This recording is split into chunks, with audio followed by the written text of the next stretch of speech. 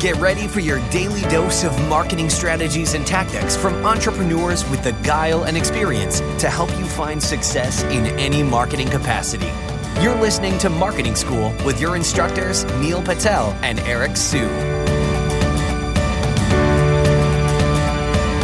All right, Marketing School listeners, have a special message from our sponsor, DreamHost.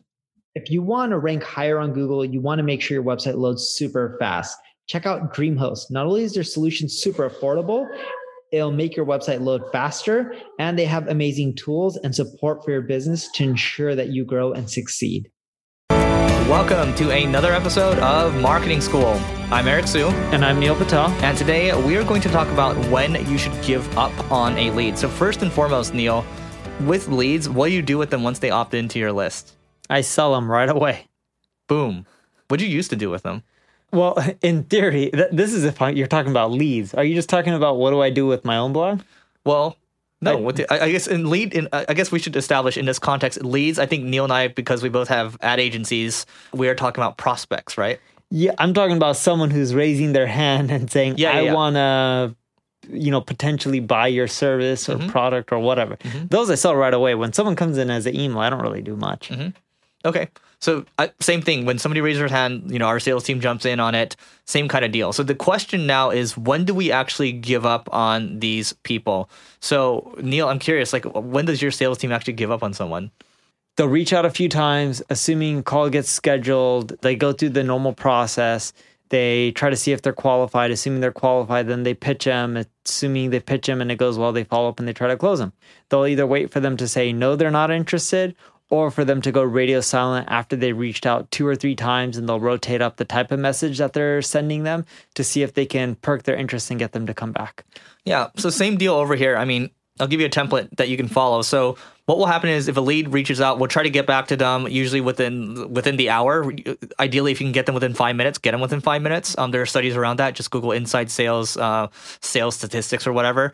But from there, what will happen is we get on a call with them. Let's say they don't do the deal immediately, right? So the follow-up will be the next 3 business days. I'm just giving you a cadence you can follow, okay?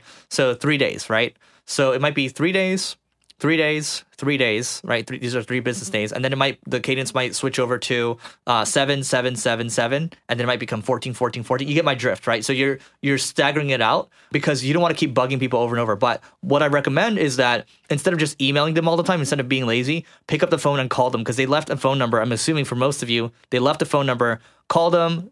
Text them. You can switch between calling, texting, and then also even emailing. And believe me, texting does work, and they tend to respond better because most text messages get read by people.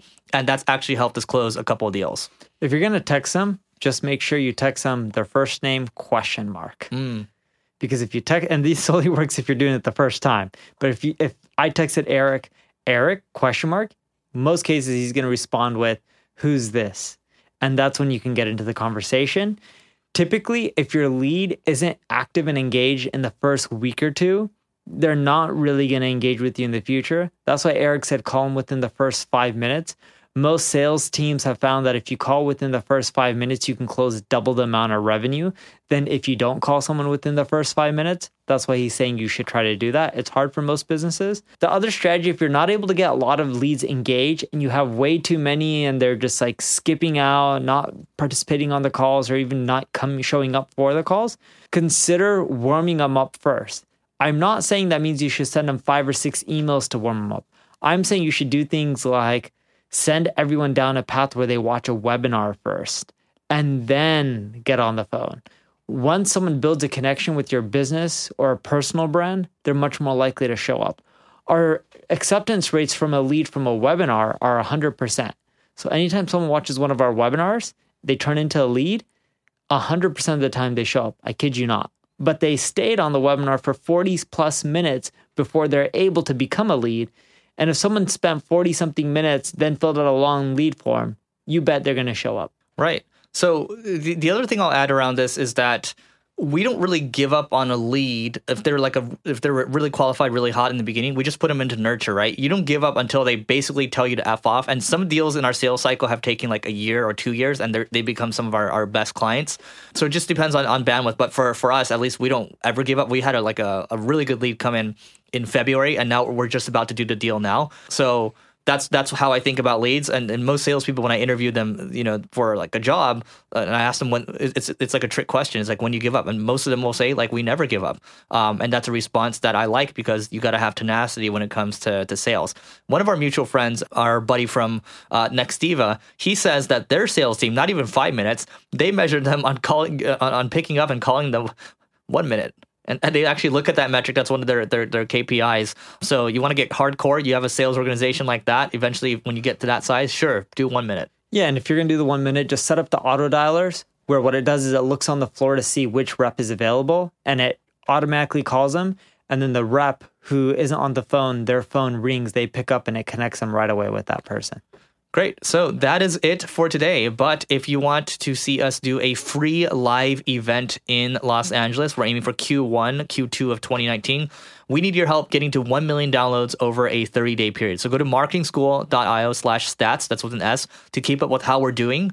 And we need you to rate, review, subscribe this podcast, help spread the love. Even if you just subscribe, left a review, you might not think it helps a lot, but it helps a ton.